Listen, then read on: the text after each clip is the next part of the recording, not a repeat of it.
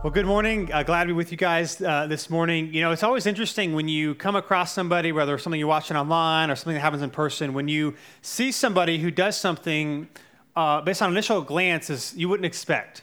Right, so I don't know if you remember this 10, 15 years ago, Susan Boyle, for example, this is one of those where she was on Britain's Got Talent. She was in her mid-40s. The judges, didn't think much of her, and she sings and does amazing, and they're like, where did this come from? I was reading it this week. She actually has the greatest in terms of sales debut album in the United Kingdom history.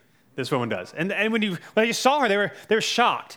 Or if you're familiar with like the Netflix Blockbuster story, that's pretty well documented, where originally the Netflix leadership met with the Blockbuster leadership, and they wanted Blockbuster to buy their company and have them kind of lead the distribution for Blockbuster to like mail videos. And eventually when the internet got strong enough to do like streaming, and Blockbuster essentially laughed in their face and told them to leave.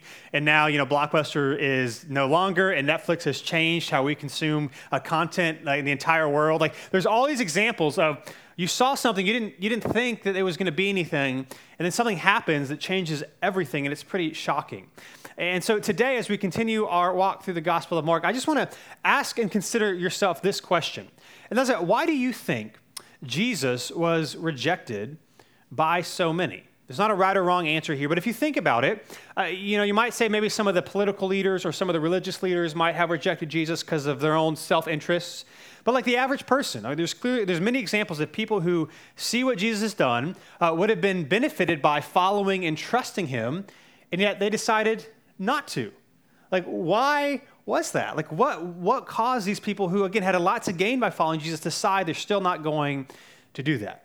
Well, today, as we continue through the Gospel of Mark, we're going to see one of, if not the primary reason that many people decided not to follow and trust in Jesus, even in the midst of all the amazing things that he was doing. And so if you have a Bible, you can go ahead and open up to Mark chapter 6. If you don't have one, you can use one of those black ones. If you pull out one of those black ones, you'll notice there's a little card that has a name and an underline. You can just hold that for a second. We'll get to that later on. But if you want to read along with us, it'll be page 892. We've been going through the Gospel of Mark. At New City, we believe that all Scripture is a unified story that leads to Jesus. And Matthew, Mark, Luke, and John are the Gospels. They are the four accounts of Jesus' life. We are in Mark, and we've seen, if you've been with us the last couple of weeks, Jesus do some really awesome miracles, some of his maybe more well-known miracles. And now we're going to see the story shift a little bit. And so we'll start in Mark chapter 6, starting in verse 1. Here's what it says. It says, he, this is Jesus, left there and came to his hometown, and his disciples followed him. So where he's leaving is right now he's in Capernaum and the surrounding villages. If you've been with us, you'll remember that he's been primarily his ministry, his earthly ministry up until this point, has centered around the Sea of Galilee. Capernaum was in the northwestern part of the Sea of Galilee region, so he's been around there. Then, of course, he went to the eastern side for a little bit. Now he was back. Now he's going to go somewhere that he hasn't done since his earthly ministry began at around the age of 30. He's going to travel back to his hometown. Now, his hometown is in Nazareth. It is about 25 miles southwest of Capernaum, where he currently is, where his home base essentially was at this point in his life. And so it took him a couple days to get there. If you're confused, especially with Christmas coming up, Nazareth, you thought Jesus was born in Bethlehem. Jesus was born in Bethlehem, and then his family, for safety reasons, went to Egypt for a couple of years and eventually went back up to Nazareth, where Jesus spent most of his childhood. We mentioned this in Mark chapter 1. Just important to note that Nazareth was such an insignificant town that it is never once mentioned in the Old Testament. And not only that, it is never mentioned in any other significant Jewish writings. We know historically around this time, it is maybe a town of 500 people, so really small. Nazareth is a rural kind of hilly rock country, and so this is where he goes back to, where his family grew up. His disciples are with them, and here's what happens. Verse 2. When the Sabbath came, he began to teach in the synagogue, and many who heard him were astonished. Where did this man get these things, they said? What is this wisdom that has been given to him, and how are these miracles performed by his hands? Isn't this the carpenter, the son of Mary, the brother of James, Joseph, Judas, and Simon? And aren't his sisters here with us? So they were offended by him. Now, this is interesting. What is going on here? Why are they astonished, and why are they offended? Well, it's likely happening because of two reasons. One is that Jesus, as we see here in other passages, is clearly a very brilliant teacher. And this is significant because, maybe to put modern language on it, his field, right? The field of rabbinical teaching was highly competitive. A lot of young boys aspired to be great teachers, and this wasn't just a Jewish thing in the Greco-Roman ancient world. Rhetorical skill was highly prized. And so to stand out is significant, not just because a lot of people wanted to be good at it, but again, a Jewish context, synagogues work differently than churches do today, where churches have a pastor who primarily, preaches at the church that he is at. At this time, the rabbis didn't stay at a synagogue. So you would hear different rabbis almost every single Sabbath day as they would come and teach in your synagogue. So not only is Jesus brilliant, but even this small town of Nazareth, these people have heard plenty of teachers. And yet there's something about this man that that sets him apart from anything that they have ever heard. So that's pretty astonishing that this man is so good at it. The second reason is because when you consider his upbringing, he, as a laborer or as a carpenter, as we'll talk about more in a second, he was not a scribe. And that's significant for two reasons. So I'm going to go Baptist here, points and subpoints, okay? So there's two reasons why it's significant that his upbringing leaves them astonished. The first is this. One of the things that's different about ancient culture, even in many parts of the world, even today still, is that unlike us, modern Western society, we love rags to riches stories, right? We love the underdog, the down and out, the person who pulls themselves up out of their bootstraps and becomes really successful. We love these stories, right? This is why politicians and all of their ads try to talk about how normal they are, right? Because they want us to view them that they're just like us, right? They talk about how normal, how average they are. We love people to be like us or to be maybe down and out and come and conquer everything. Ancient culture, and even many cultures today, are not like that, right? In ancient culture in this time, class lines were very rigid. And so in other words, you can only be great if you were born into greatness. If you somehow came through a bunch of money or something happened to you that technically allowed you to raise your class rank, you would be viewed skeptically. People would be like, you're not supposed to do this. Why are you successful the way that you are? Literally, if we were in this culture and a politician were to run their ad, they would talk about how they would, instead of exaggerating how normal their upbringing was, they would exaggerate how rich they were and how awesome they were and how wise they were and how all the decisions they made everyone else better. That is what you would do. And so Jesus here is not supposed to be a great scholar or teacher because he didn't grow up like that. Right? His class of people are not supposed to do what he is doing. Maybe you can think of it this way. This isn't my story, but I've talked to many people who it is. But maybe if you grew up in a really small town and you eventually left, maybe you went to school, you got a job, you might know that some people view people who leave their small towns as kind of traitors. Even if you like where you grew up, your family and your friends might view you as, they might assume that you think you're better than them. That you got out. You are often, even if you're successful, some people, if you go back to your small town, if this is your story, you know that people look at you kind of with disdain. And that's what's happening here. They're saying not only is someone like you not supposed to be as brilliant, but we know who you are. You're just like us. And now you're here doing these amazing things. They would literally be mad at him for it. Who are you to be something that you're not supposed to be? So again, his rise in the ranks, that's skeptical. The second thing is he was a laborer, not a scribe, which means he does not have the proper qualifications. Now, just as a side note to point out here, it says in verse 3 that he was a carpenter. Carpenter comes from the Greek word tekton, which literally means craftsman or builder. I just like to point this out. There's a lot of debate about this. If you were to ask me, I think Jesus primarily did not work with wood. I think he primarily worked with stone for two reasons. Even today, but certainly in the first century, all of the houses were made out of stone and masonry. There was a large rock quarry a couple of miles from where Jesus grew up. Now, there was debate onto whether Joseph, Jesus' dad, and Jesus and his brothers ever worked there, but there was a lot of stonework where he lived and where he grew up.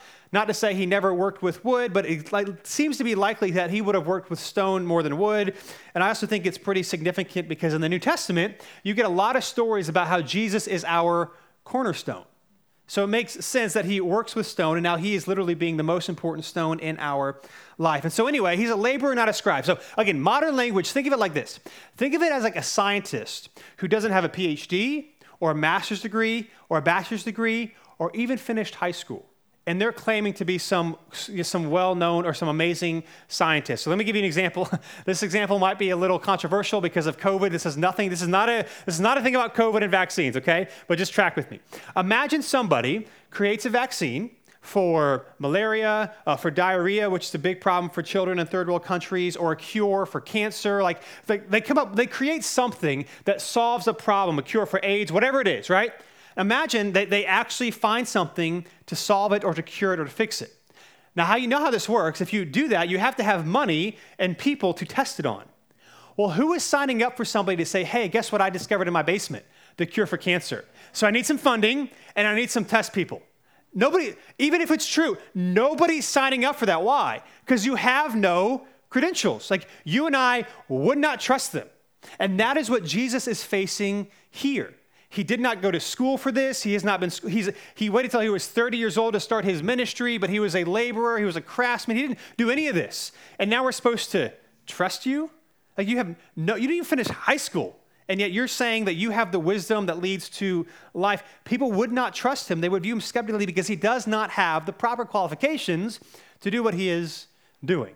And of course, not only that, they refer to him as Mary's son, which again, in a patriarchal society, that was not normal. You would not normally refer to someone as someone in the name of their mother. You would talk about even in their father, even if their father was deceased. It's not a perfect comparison, but even think of like when you get married, right, in our culture today, typically the woman takes the man's name. And so maybe someone who goes up to my wife, her maiden name was Christina and calls her, her maiden name was Kramer, and calls her Christina Kramer, you'd be like, that's not my name. So maybe that's kind of disrespectful that's going on here. And it also seems to be controversial or disrespectful in the sense of talking about Mary, not Joseph, is like, we knew where you came from. Like, we know that Joseph wasn't your real dad. We know that something else went around here. And so you're not qualified. You must assume you're better than us. If you know, Jesus never says that. And you're not even a legitimate child. And we're supposed to listen to you. And so again, for them, the question is, how is this man doing this? How is he so brilliant? They don't like it. They're not happy about it. And they don't want to believe him. And it makes us think, we see this particularly in this text, but it's helpful for us to consider as well, that as you read this, you cannot help but think and be reminded that Jesus is not who you think he should be. He's not. He doesn't come from the right social class. He doesn't have the right teaching. He doesn't have the right upbringing. Of course, this makes sense because we know his kingdom, which he came to initiate and invite us into, is upside down, right? You love people. You give people grace. You do not domineer people. You do not manipulate people. You do not take advantage of people. And his kingdom is this upside down, unexpected kingdom. And so it makes sense that the king is the same way. And if we were in Nazareth, as much as we would like to assume we would just believe Jesus at face value, you and I would have a problem with him. And the question is, will we allow ourselves to experience him and allow him to challenge us? Because they wouldn't expect this. I like to think of it this way. If you call New City Church home, you know this. The first time that Christina met me, she thought I was rude and weird. Now, after this initial meeting, if you had said to her, and guess what? You're going to marry that man, she'd be like, okay. Right. Because here's the thing. Also at this time, I'm at her freshman year of college, she wasn't sure she ever wanted to get married, and she definitely did not want to have kids. And so again, this guy who's rude is weird to say, hey, guess what? You're going to start a family with him one day. She'd be like, okay. But I mean, what can I say? Right? So that's what happens, right? Sometimes things go the way that you might not expect. That's clearly what is happening here. And so that being said, let's keep reading. Verse 4. So here, that's the mood. Like, you're not supposed to do this. We don't trust you. How are you like this? Then it says this. Jesus said to them, a prophet is not without honor, except in his hometown, among his relatives, and in his household. So Jesus here responds with a not uncommon phrase in Jewish thought and Greco-Roman thought. This is not a phrase that was original to Jesus, but it's just this idea that sometimes people from their own family and hometown, understandably, people have a hard time viewing somebody as different when they grew up with them. And we know this is the case for Jesus. We see it here. In fact, in John chapter 7, it tells us that not even his brothers believed in him. Now, we know this changed after his resurrection because James, one of his brothers, writes a New Testament letter and is the leader of the church in Jerusalem. Another one of his brothers, Jude, also writes a New Testament letter. But at this point, they didn't believe him either. Now, of course, again, if you've been with us, we're supposed to reflect on what we've read so far in Mark chapter 4. The first parable that Jesus teaches is the parable of the sower, which again kind of puts the onus on the person, not the teacher, if they're to believe in him. So he talks about scattering the seed everywhere, and some people will believe and some people won't. And so, yes, we need to be winsome, we need to love people, but Jesus seems to be saying it's not on the teacher to get people to believe, that you and I have to decide what we're going to do with Jesus, and his family have to do that here. And so again, Jesus has become an outsider, and of course, this is a foreshadowing of what's going to ultimately happen to him in Jerusalem when he is rejected by many and killed. So they didn't believe him. And then verse 5 says he was not able to do a miracle there, except that he laid his hands on a few sick people and healed them. And verse 6, and he was amazed at their unbelief. Now, when you read these verses, this might make you and I uncomfortable here, because we like to think of Jesus as God, which of course he is 100% God. What we oftentimes maybe undervalue is that at the same time, while he was on earth, he was 100% man. And Mark in his gospel is pretty unapologetic about talking about Jesus' humanness. So in other parts of the Gospel of Mark, it talks about how he became weary. It talks about how he was disappointed. It talks about how he was ignorant of his return. Like when he was going to return a second time, at least when he was on earth, he did not know when that was going to be. And so again, it's just as a side note, it's always funny to me when people are predicting when he's going to come back, because I'm like, if Jesus didn't know, you ain't know either. Anyway, we'll keep going. It talks about how he was fearful before the crucifixion. And here we see that he is unable to even influence his own family because of their lack of unbelief. And that impacts what he can do for them. It's pretty significant. Now, interestingly here, he is amazed. Now, he's not amazed at their sinfulness. He's not amazed at their ability to do evil. He is amazed at their hardness of heart and their unwillingness to believe or to trust. And of course, this is a theme throughout the Gospel of Mark, that as Jesus encounters people, we don't know how they're going to react. Right here, his family rejects him, but a few stories before, a Gentile non-Jew embraces Jesus as Lord. We never know how he's going to react. And so that being said, what we see in many places in the Gospels, and what we see particularly in this story, is this: that the greatest obstacle to faith is not the failure of God to act, but our unwillingness to accept him. The greatest obstacle to faith is not the failure of God to act, but our unwillingness to accept him and what he's doing. That's clearly what is happening here, right? This no-name manual laborer without credentials from a town that nobody has ever heard of, right? They rejected him because they want something different in a Messiah. And so can we. Right, so can we. That God doesn't act how we want him to act. He doesn't do what we want him to do. That his timeline is different than ours. Again, this is not to say we can't have questions and doubts and be in pain and wonder why God is not moving. It's not to say that you can't feel that way. But he is different than what we often think. And when he does what we don't want him to do, it's not because he doesn't care, hasn't moved, but he doesn't move how we would want him to move. It kind of makes me think of, you might see this sometimes when people post online. They're like, if you could tell yourself something from 15 years ago, like if you could go back in time, what would you tell yourself? Or what would you tell your high school self, right? And then you have some of these people who are like very sentimental, and they'd be like, you can do it. Or like, forgive yourself. Or don't give up. Or dump that man. Like, don't let him go, right? You have all these like feel-good messages. And then you have the people that are pragmatic and practical. And they're like, oh, buy Bitcoin. Like, that's just buy Bitcoin, right? Buy stock in Amazon or Apple or Coke, right? Because you're like, well, I want a lot of money. This is the way to do it. Tell myself to do it, right? Because what's happening in these scenarios, particularly like Bitcoin, right? It's even confusing now. Like, nobody knows how it works, but people are making money on it, right? And you have these stories who accidentally bought Bitcoin like 15 years ago, and now they're like a millionaire because they forgot that they had it, right? What happens, though, when Bitcoin was introduced is people looked at that skeptically. It was new, it was different, and so they did not invest. Right? That's what's happening here. Like, we can often reject God because he doesn't operate how we think he should, as if you and I have any idea how the God of the universe should act. Right? We are limited in our age, in our ethnicity, in our season of life, where we live in the world. And we often can tell God what he is supposed to do. When he doesn't do what we think he should do, he is somehow wrong. And of course, we are right. The problem here is not that Jesus doesn't want to move, is that people are rejecting him. They're unwilling to accept him, and so they're going to miss out on what he is offering them. And so let's continue to read. We'll start in verse 6 again. Here's what it says next. It says, and he was amazed at their unbelief. And then it says, he was going around the villages teaching. He summoned the 12, which were his disciples, and began to send them out in pairs and gave them authority over unclean spirits.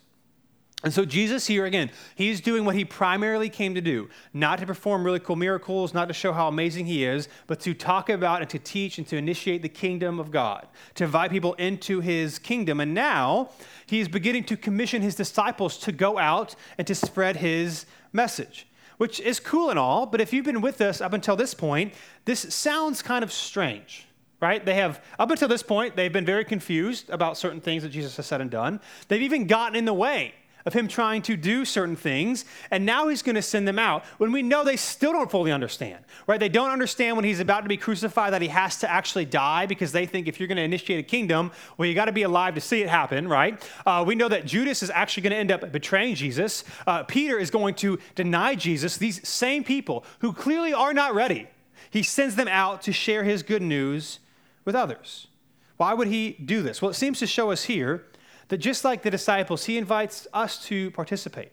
And I think it's a reminder for the disciples and for us who do not have it all together, who do not have it all figured out, to remember this, that your shortcomings are not a legitimate reason to not share the hope of Jesus, right? Your lack of knowledge, your lack of being amazing, your lack of holiness, or your lack of never being perfect is not a legitimate reason not to share the hope and the love of Christ with others, right? God invites us to participate. He doesn't need us. He invites us where we are, not 10 years from now, not 20 years from now when we got everything figured out or we think we're going to have everything figured out. Today, where you are, he invites us into what he is doing with our shortcomings and our unknowing of what to do.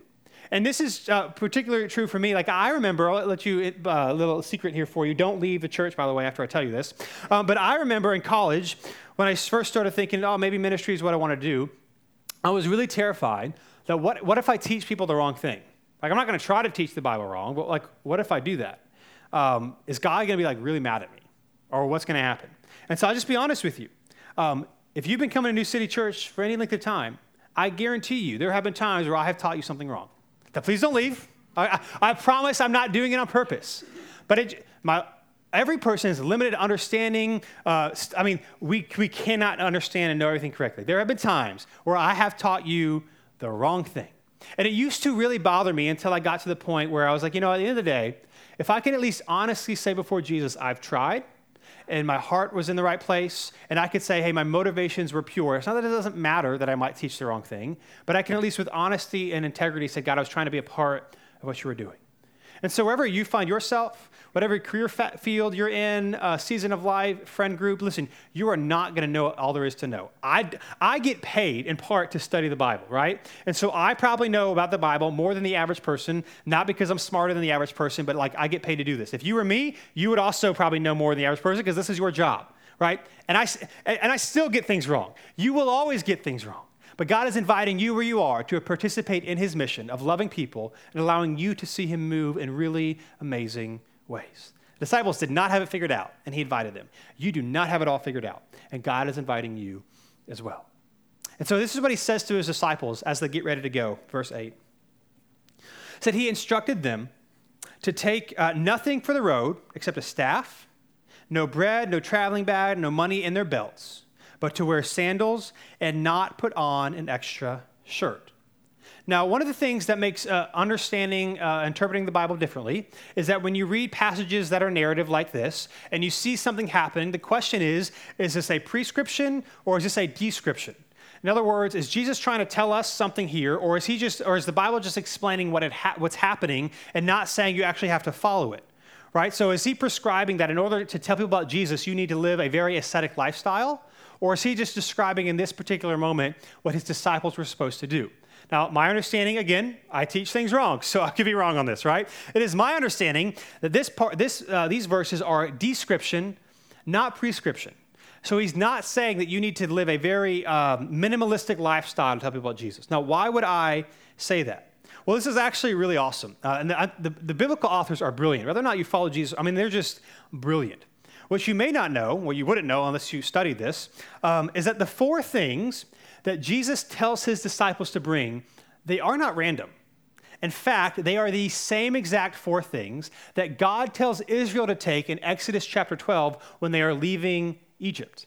In Exodus chapter 12, he tells them to take the cloak that they are wearing, a belt, sandals, and staff. Here it says take a staff, take nothing in their belts, wear sandals, and do not put on an extra shirt or an extra tunic. Jesus is telling them to take and wear the same things that God told the Israelites to do in Exodus chapter 12. Now, why is that significant? Well, it seems to be significant because what he's telling them to do here is just as important and revelatory as what God did with Israel in Egypt. He's like, just like I told Egypt or Israelites to do this and to trust me on their journey, so I am telling you that what they are doing, the message they are spreading is just as life eternity changing as what God did when he originally called his people out of Israel. That's pretty sweet. And then it says this, it gets even better. Verse 10. He said to them, whenever you enter a house, stay there until you leave that place. If any place does not welcome you or listen to you, when you leave there, shake the dust off your feet as a testimony against them. Now, question, description or prescription? Is he saying when you tell someone about Jesus, if they don't listen the first time, peace, bye, too bad you had a chance? Or is he describing something that he wants us to understand? Again, I would argue, could be wrong, that this is also description. Now, why? Well, again, knowing the cultural context, and again, they would have picked up on this because they are Jews in Israel in the first century. But Jesus' instructions here to shake the dust off their feet is not a tell people about Jesus and don't be patient with them if they don't listen. Well, why is that? Well, in ancient Israel, there was a Jewish tradition that if you, maybe on a business trip or when you traveled, or maybe you went to a part of town that was run by Gentiles or pagan cultures or did things that were very dishonoring to God, when you came back to your community or your village or your house, you would shake the dust off your feet. And it was a symbolic saying and expression, not that you would go through some ritual, but to say, I'm getting rid of the filth that I encountered. It was a symbolic thing to say, I am not like them. It kind of makes me think, I've told you I hate lotion of any kind. I hate COVID, like with the hand sanitizers, I hate it. And so, when you, particularly last year, when you could go to like a doctor's office or somewhere and they would have the hand sanitizer, I'm trying to say, like on the front desk, and like they would watch you put it on, I would do one of these things, like pretend that I pressed it, and it was like a symbolic washing, right? Maybe, I wouldn't do that, but if I were to do that, right? It was like a symbol. I didn't actually, but so that's what's happening here. And so here's why this is significant. That Jesus here is flipping that script. And what he is saying is that salvation is not based on your ethnicity or your bloodline, but on acceptance of my message. He's not saying go to a town, tell them once, and leave if they don't listen. He's saying go, teach them, share them about my love and in my kingdom, and if they reject me, you are to treat them as an unbeliever. You are to shake the dust off your feet because they do not trust in me. This is not, again, that you should not be patient and love people. He's saying if you reject me, you're rejecting God himself. And then it says this, the last two verses we'll read in this passage. It says, so they went out and preached that people should repent. They drove out many demons, anointed many sick people with oil, and healed them. And so the disciples go out. Again, you have to imagine that they are anxious, they are worried, they're like, well, what if we say something wrong? What if we do something wrong? But yet they do it. They follow Jesus' instructions, and God clearly moves. And so the question for us as we read this passage is to really, I want to end with maybe two questions. As we read this and consider what God is doing and what he might be inviting us into, the first thing I want us to ask ourselves is this. Where is God sending you? Right? If you're a follower of Jesus this morning and you have doubts and questions and you don't have it all figured out, where is he sending you? Where does he have you? What family is around you? What workplace? What school? What community? What season of life? Where is God sending you? Do you see this as a place that God is inviting you to partake in his mission, or is it just kind of a holding period or a stepping stone to something else? Right? Jesus clearly and intentionally was sending his disciples out. And so knowing that God sends us out, here is the second question for us to consider if you're a follower of Jesus. Not only where is God sending you, but who is God sending you to? Who in specific? Like not just like, oh, a group of people, like specifically, who is it that God has placed in your life that he wants you to share the love and hope of Jesus with him? And I get it. The idea of evangelism can make us uncomfortable. What if we say the wrong thing? What if we do the wrong thing? But let me just say this. For those of us that call New City Church home and are followers of Jesus, let us not gather and huddle up every Sunday morning and then never run the play. Let's not be a people who hear and worship and are reminded of the grace and mercy of God in our life and do nothing with it. Now, this is not you need to tell people about Jesus every time you talk to them. But maybe consider a specific person in your life who this week you can love in an intentional manner. You can ask them how I can be praying for you. Or maybe you just have a coworker and you've talked about life, you know what they're going through. You could just say, hey, I've been praying for you for this. Nobody, even if they're not, like nobody says don't pray for me, right? Because even if you're not a follower of Jesus, you're like, well, in case God does exist, sounds like a good thing to do, right? So who can you pray for? Who can you intentionally love? Like, is there someone that you know who's going through a hard time and there's something practical you can do to encourage them? Not that you're going to completely change their life, not that you're going to fix their situation, but who is one person this week practically that you can do something for to care for them? And listen, in some sense, it's Thanksgiving week, and so maybe you're not around the normal people you'd be around, but you're also going to be around people you don't normally see all the time. This might be a difficult week for some. Who is that person that you might encounter this week that does not yet know Jesus that you can love, even though it's going to be hard for you? Right? Who can you pray for once a day? That is the question. If they live locally, the good news is it's the Christmas time of year, and so it's an easy way to invite people. We're doing a Christmas Eve service this year on December 23rd. It's very, it's not awkward. It's not weird. It's just we're celebrating the hope of Jesus, and so everybody loves baby Jesus. It's going to be great. Right? That's an easy way to invite people to engage. Who is God sending you to? And so here's what I want to do. In the seat back in front of you, there is a little card with a name. Now, you don't have to do this, especially if you're not quite sure about this God thing. I would just invite you to sit as we take a minute to do this. But if you are a follower of Jesus, would you take out this name card and think, man, who is one person? And you can just write their first name. I'll tell you more in a second.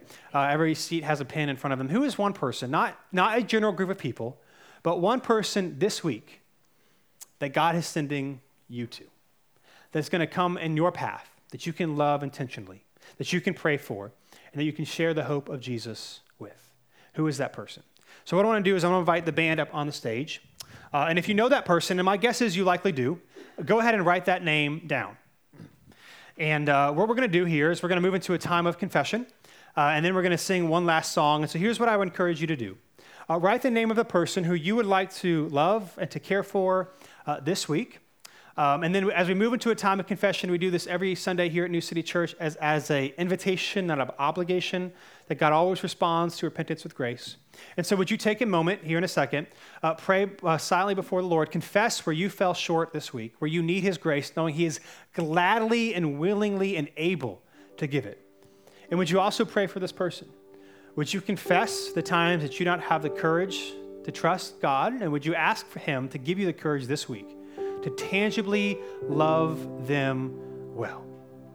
And then we're going to sing one final song together, and I would encourage you to sing that song with this in your hand as a kind of a prayer for your soul, but also for them. And then as you leave today, I want to invite you to drop their name in the giving boxes. There's one in the back of the auditorium or in the lobby. As a church staff, we would love to join you this week and pray for them. So if you would do that as you leave, we would love that as well. So take a moment. If you haven't written that name down, I know you know it. If you're following Jesus, I know you know it. Don't be afraid. Write it down. Would you confess where you have fallen short this week? Would you ask God for the courage to love them well? And then we're going to kind of sing a prayer over ourselves and these people together. So would you go to God in a time of confession?